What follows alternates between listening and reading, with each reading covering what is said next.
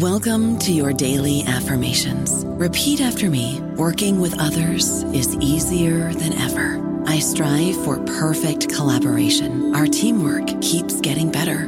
Yeah, affirmations are great, but Monday.com can really get you the teamwork you desire. Work together easily and share files, updates, data, and just about anything you want all in one platform. Affirm yes to start, or tap the banner to go to Monday.com. Lucky Land Casino, asking people, what's the weirdest place you've gotten lucky? Lucky? In line at the deli, I guess? Aha, in my dentist's office. More than once, actually. Do I have to say? Yes, you do. In the car before my kids' PTA meeting. Really? Yes. Excuse me, what's the weirdest place you've gotten lucky? I never win and tell. Well, there you have it. You can get lucky anywhere, playing at LuckyLandSlots.com. Play for free right now. Are you feeling lucky? No purchase necessary. Void where prohibited by law. 18+. Terms and conditions apply. See website for details.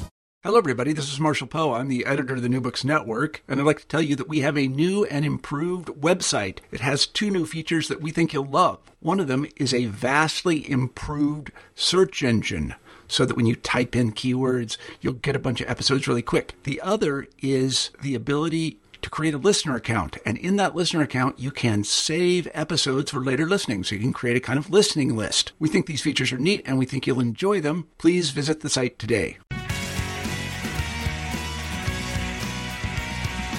Welcome to the New Books in Political Science podcast. My name is Heath Brown, and I have such a pleasure to have in person the author of Pork Barrel Politics: How Government Spending Determines Elections in a Polarized Era. The book is published by Columbia University Press, and the author is Andrew Sidman, a colleague and a friend, and someone I have here in person. So rare that that happens. Andrew, thank you for writing the book and sharing it and being here. How are you doing? I'm doing great. Thank you for having me on the podcast. Yeah, it's wonderful to be here in person. So often I don't get to look at the author face to face. This is a great chance to do this and talk about your really interesting book.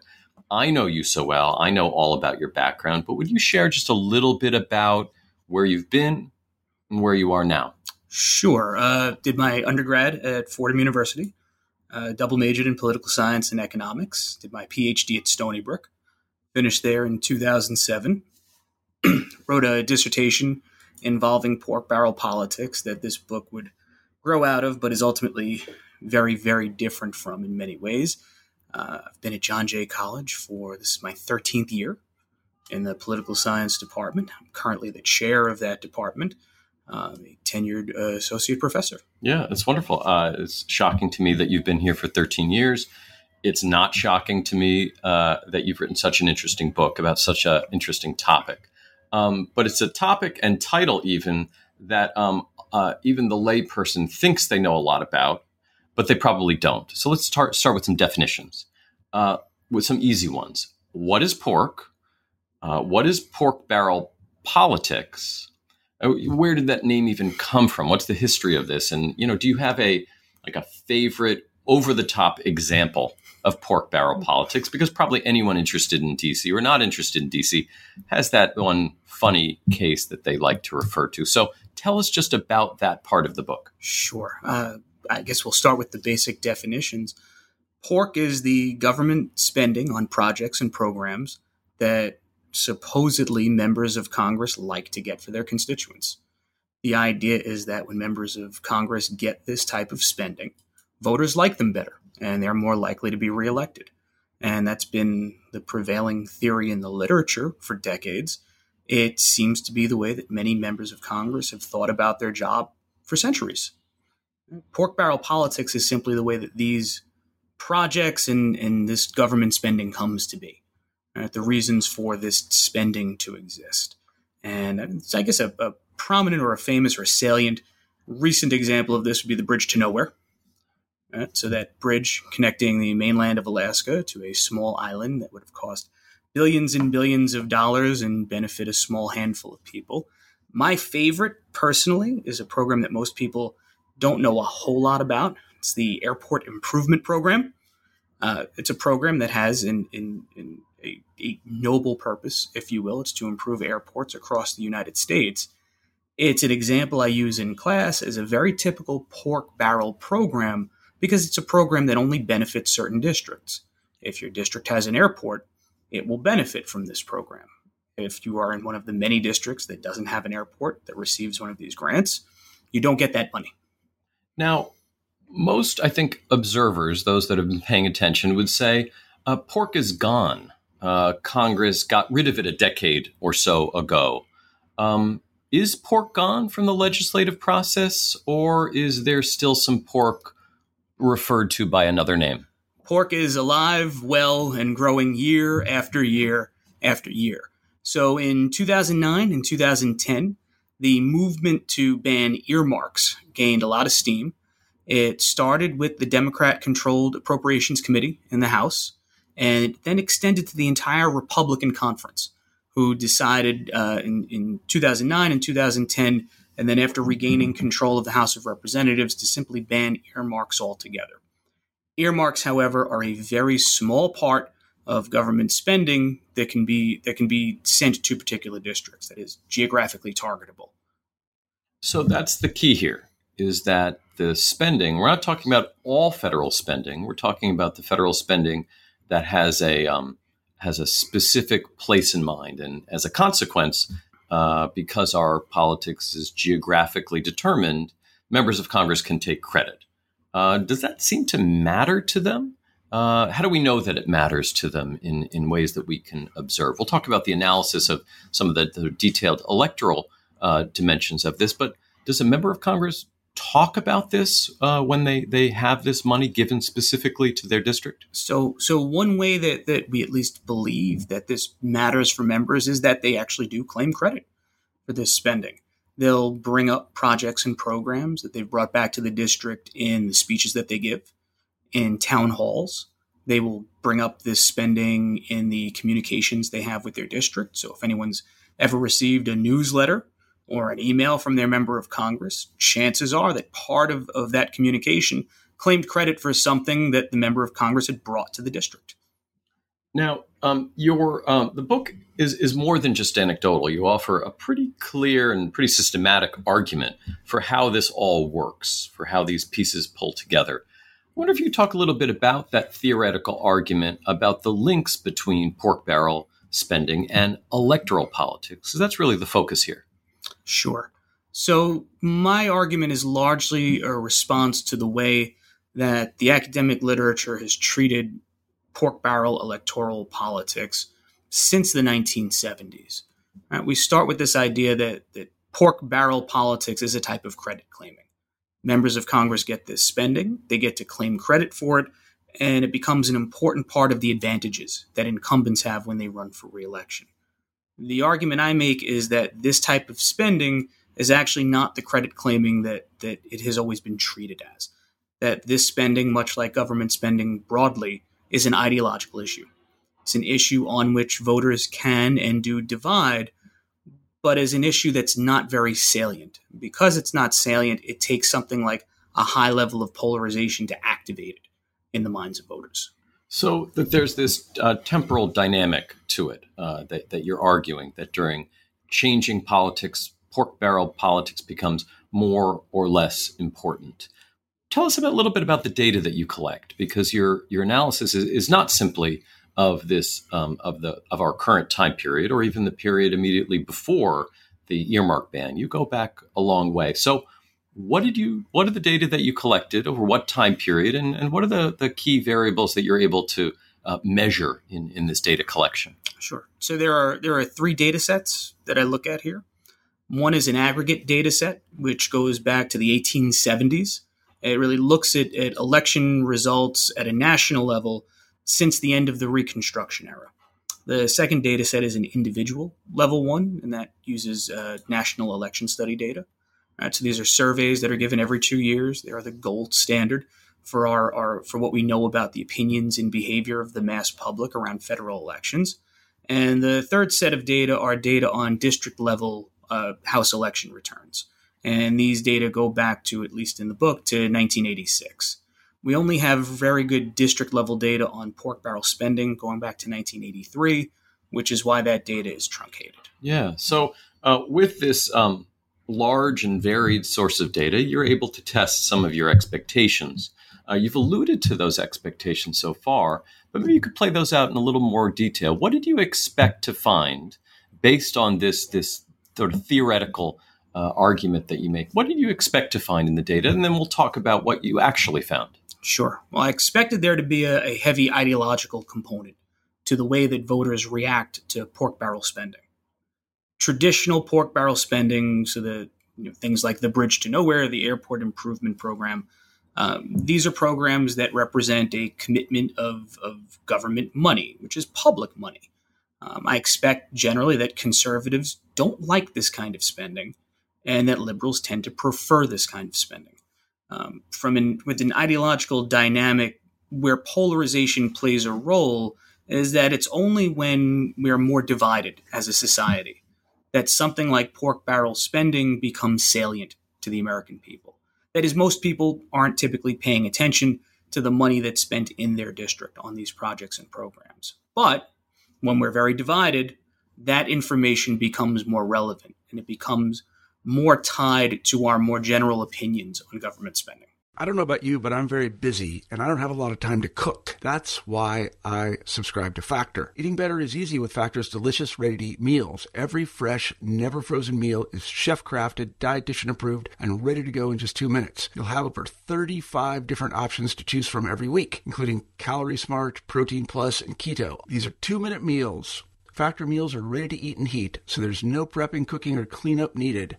They're flexible for your schedule. Get as much or as little as you need by choosing your meals every week. Factor is the perfect solution if you're looking for fast, premium options with no cooking required. Sign up and save. We've done the math, and this is important. Factor is less expensive than takeout, and every meal is dietitian approved to be nutritious and delicious. Head to factormeals.com/NBN50 and use code NBN50 to get 50% off. That's code NBN50 at factormeals.com/NBN50 to get 50% off. And what did you find? Is the effect of pork politics contingent on these other factors like polarization? And if so, how large are these effects? It is more or less what I find, and the findings are remarkably consistent across the different types of models. At an aggregate level, this relationship has existed at least since the end of Reconstruction, when we were very polarized at the end of the 19th century. Right? Back then, really, pork barrel spending was simply public works spending. Republicans would be punished. When there was a lot of public works spending, Democrats would benefit from this.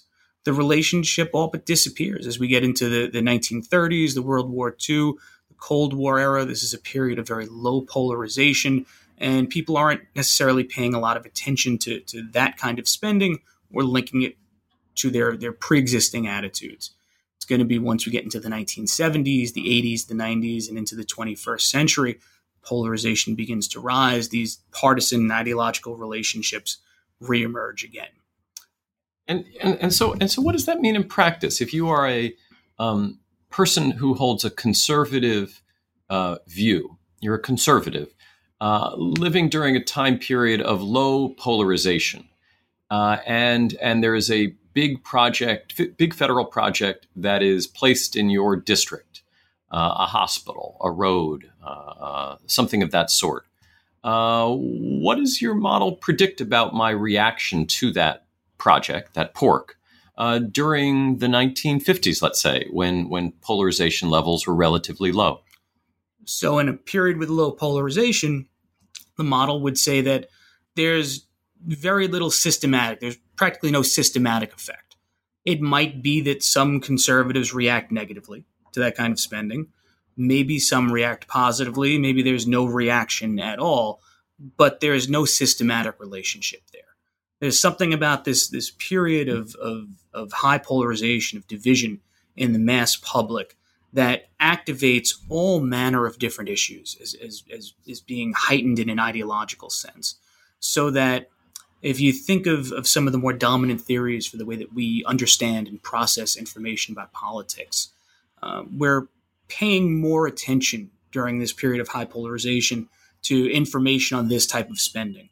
And while we might forget the specifics of it, we're adding that information to our overall evaluations of members of government spending overall, in a way that during low polarization, I don't have any evidence of that happening. Yeah, and if we fast forward then to the same person with the same beliefs, and now I'm living during a period of high polarization, let's say during the 1990s would be maybe in your data set a time period that would be very different than the 1950s. And a similar kind of project is located in my district. With all of the same benefits to me as an individual, my reaction now is likely to be quite negative. In what ways am I likely to express that in my views or in my voting patterns for the member of Congress who has taken credit for that pork project? So the expression happens both in opinions and behavior. What my results show is that conservatives are going to react more negatively to government spending when they live in a district that has received more of this spending. They're also going to be less likely to vote for their incumbent in the upcoming election. So using those election returns, there's also there's a broader, more fundamental thing happening here. It's that it's almost impossible to pinpoint a specific cause for specific results, especially in the context of a congressional election. So if you think of what the voter is doing or reacting to, or in this case, I'll say the potential voter, what they're reacting to, it's not just that they're less likely to vote for their Republican incumbents who get this spending. The results show up in terms of campaign spending and fundraising as well. So that Republican incumbents who do a lot of pork barreling wind up facing challengers that are able to spend more money. It means that more money is being directed to their challengers. They themselves are having to spend more on their reelection. And part of that is both a function of running a weaker campaign, or at least being in a weaker position because of possibly pork barrel spending and other issues. Part of it is also wrapped up with primary elections as well. So I have a chapter on primary elections, and generally what I find is that when Republicans in this heightened polarization environment, when they engage in a lot of pork barreling, they're more likely to be challenged. And being challenged in a primary, and even when you win, can have serious repercussions for your reelection. So what are then the knock-on effects of this? Knowing this, maybe not knowing the empirics of your book, but as a member of Congress being able to kind of gather this, it would suggest a change in legislative behavior. Even if you didn't find this empirically, what do you suspect members of Congress are doing if they read your book, or even if they didn't read the book, if they said, I don't need to read the book, I already know this about my constituents? How are they going to react? So in the conclusion of the book, I step out onto speculative ground.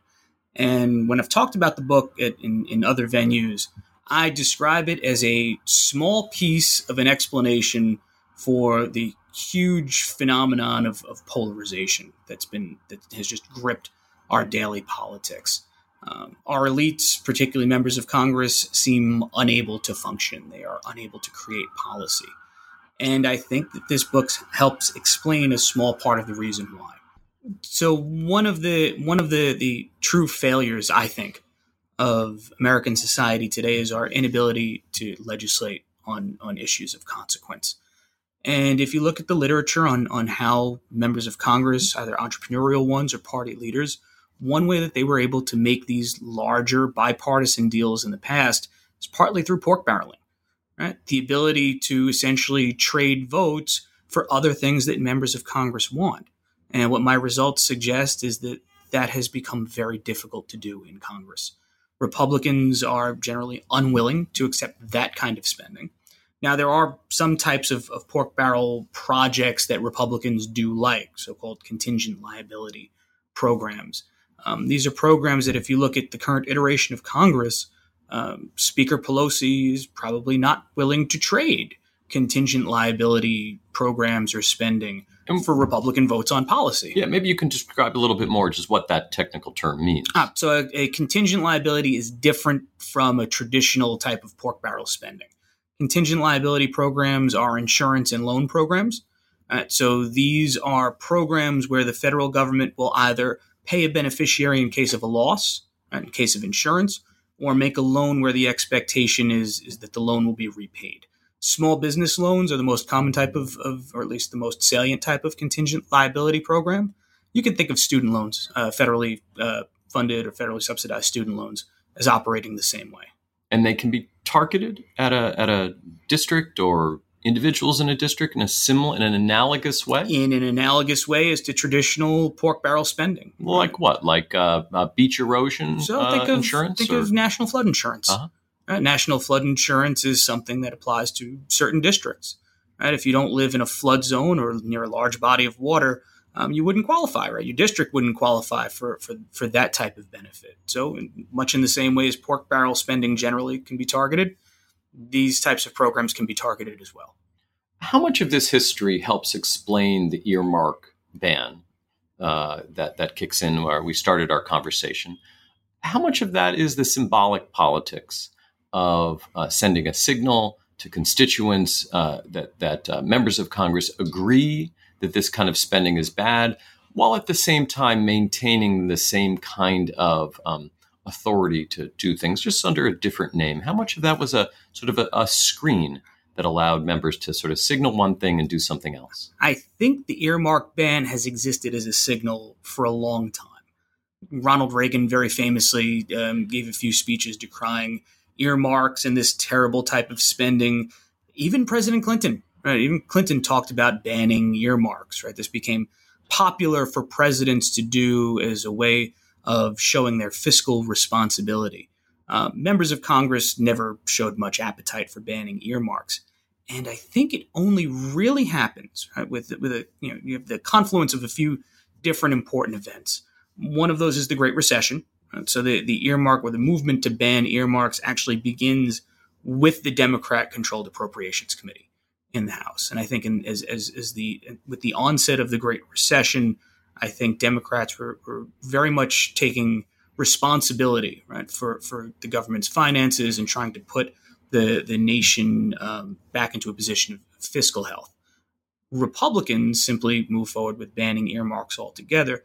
And again, while it's a small piece, I think it's a symbolic reflection of the empirical reality.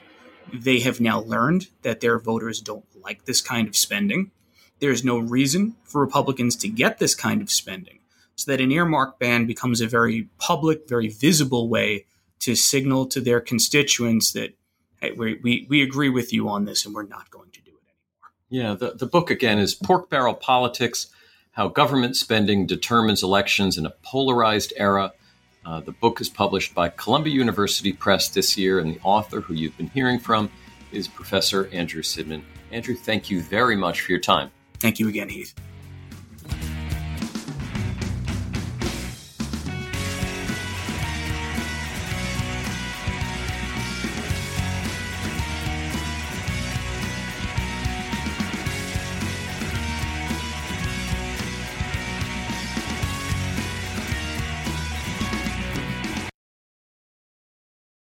It is Ryan here, and I have a question for you. What do you do when you win? Like, are you a fist pumper, a woohooer, a hand clapper, a high fiver? I kind of like the high five, but if you want to hone in on those winning moves, check out Chumba Casino. At ChumbaCasino.com, choose from hundreds of social casino-style games for your chance to redeem serious cash prizes. There are new game releases weekly, plus free daily bonuses. So don't wait. Start having the most fun ever at ChumbaCasino.com. No purchase necessary. VGW Group. Void where prohibited by law. See terms and conditions. 18+.